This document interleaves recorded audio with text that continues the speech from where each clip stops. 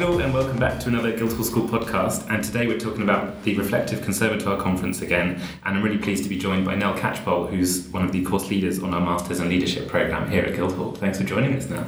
Hi. So first of all, your presentation and performance at the conference is called Sound Artist as Activist, a performance of sonic stories from East Suffolk. So can you tell us a little bit about these sonic stories from East Suffolk to start us off? Yeah, sure. So I grew up in Suffolk and spent a lot of my childhood outdoors, and over the last few years I've been returning there and revisiting places that feel special to me. And I've kind of developed a practice where I go to these places outdoors and find a special spot and I guess kind of respond to it by making some kind of intervention. So that usually involves me finding some kind of material that's there and making a sound with it.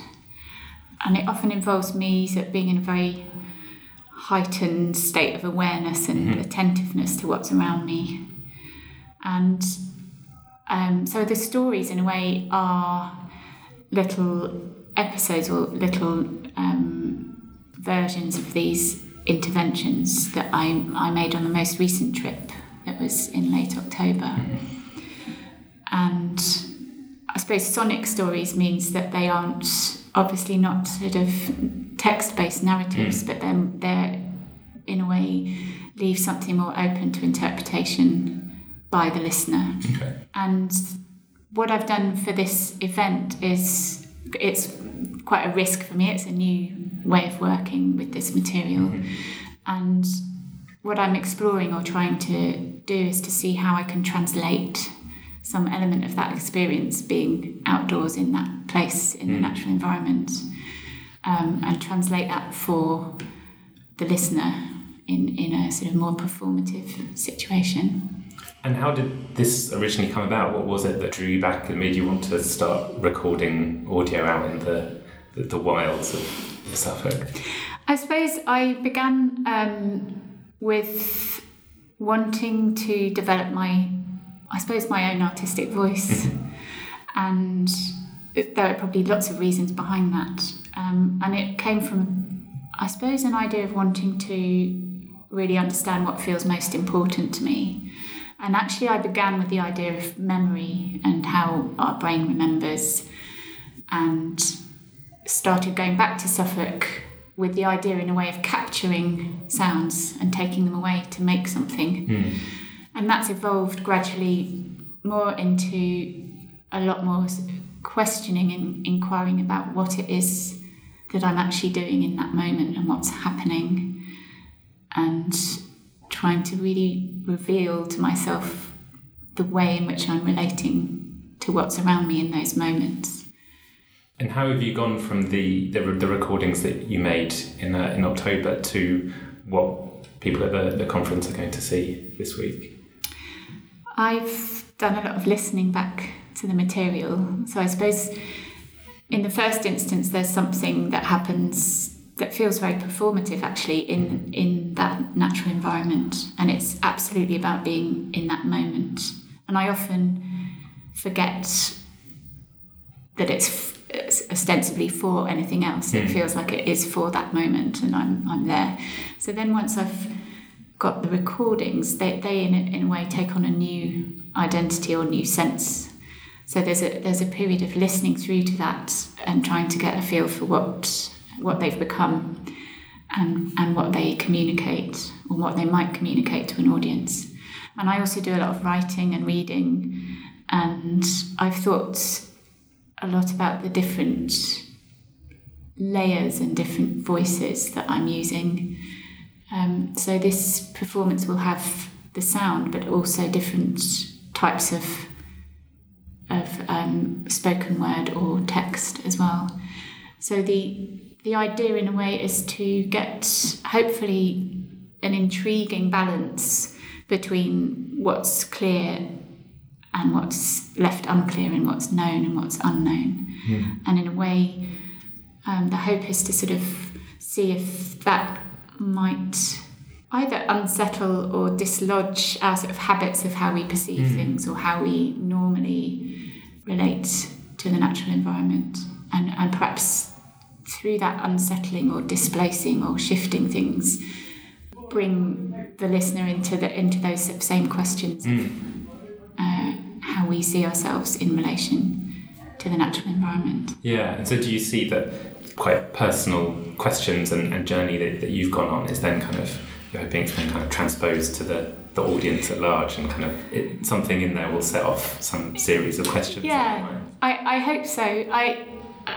It will be interesting to see how people relate to it, because it may be that you could absolutely take it as a piece of sound art and receive it purely in terms of sound as a medium and the sort of range of sonic material you get from these organic sounds. So it could be received on that level. So it'll be just really interesting to see. It's open in that way. And in that way I see it more as some kind of dialogue with the listener rather than it having a fixed meaning.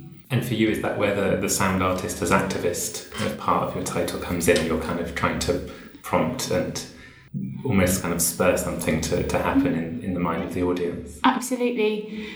And that may be on the level of kind of saying, is this art?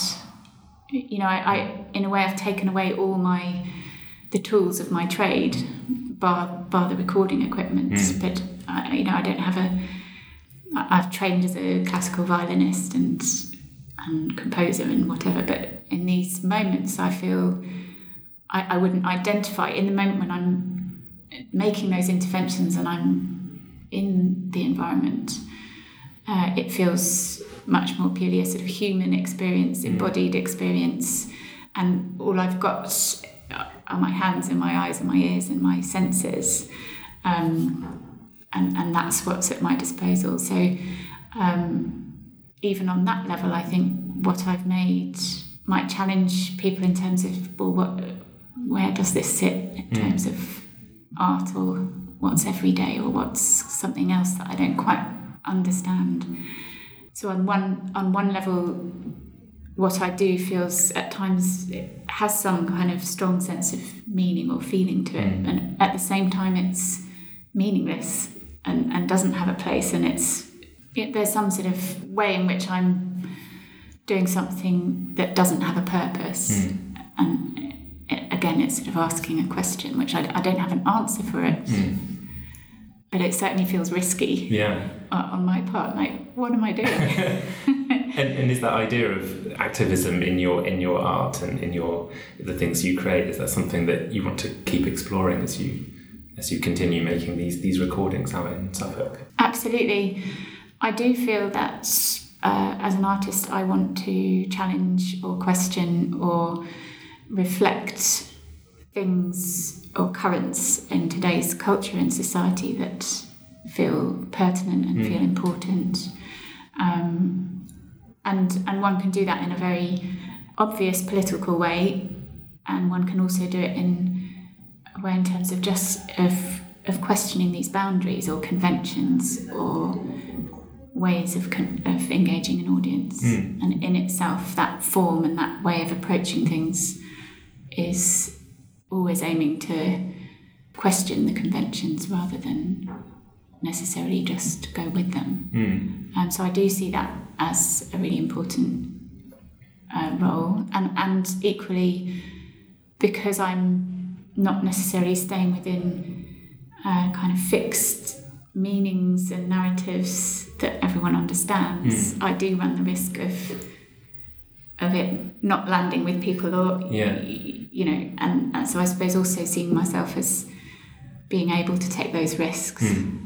And the theme for the conference is artists as citizens. Is that kind of questioning and trying to sort of challenge your own personal worldview? Is that something you see as quite important of being a kind of citizen as well as an artist and bringing that into your work?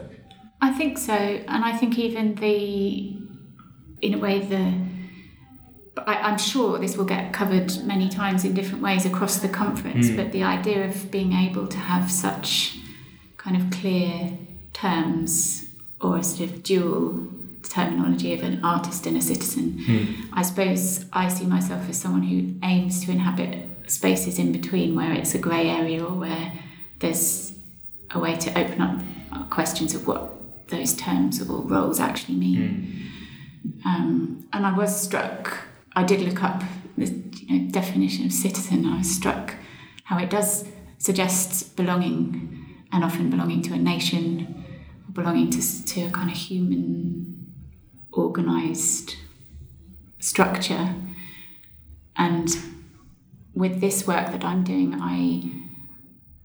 I'm definitely drawing on some cultural theory around the idea of the more than human world and other forms of perception. So the argument there is that, in a way, you could say that Western thought is reductionist in a way. It reduces things down to sort of reason and intellect and the written word. And actually how we do, in reality, perceive things is more embodied, and it's more open-ended. And I see myself as trying to explore that broader world. And what is it about that kind of broader world that interests you, that makes you want to go down that path and ask those questions? In this case, there is certainly a very direct link to the the environmental crisis.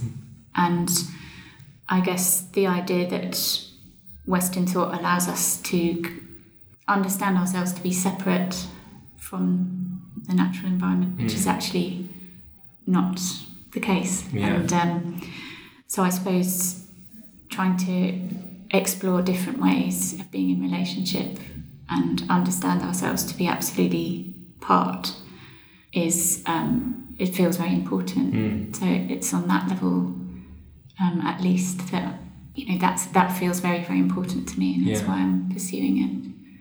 And as we finish off, can you tell us what the audience can expect in the performance? Yeah, so I'm very privileged to have the Studio Theatre in Milton Courts, which is particularly good because it's very quiet in there, and I think the audience will experience some quite intimate, subtle sounds as part of this piece.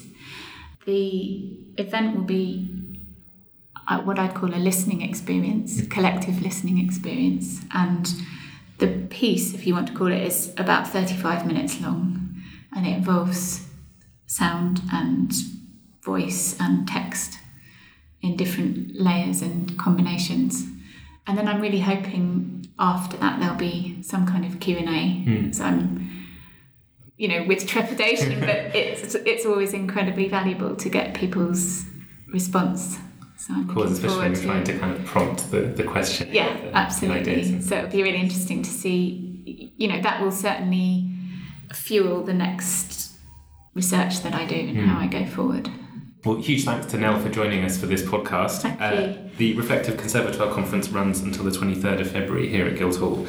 And if you want to pop by, there are still a handful of day tickets available. Follow @OurConservatoire on Twitter and the hashtag RCC2018 to keep up to date with everything that's happening here over the next few days. And you can find out more at gsmd.ac.uk/RCC. Thanks for listening. Thank you.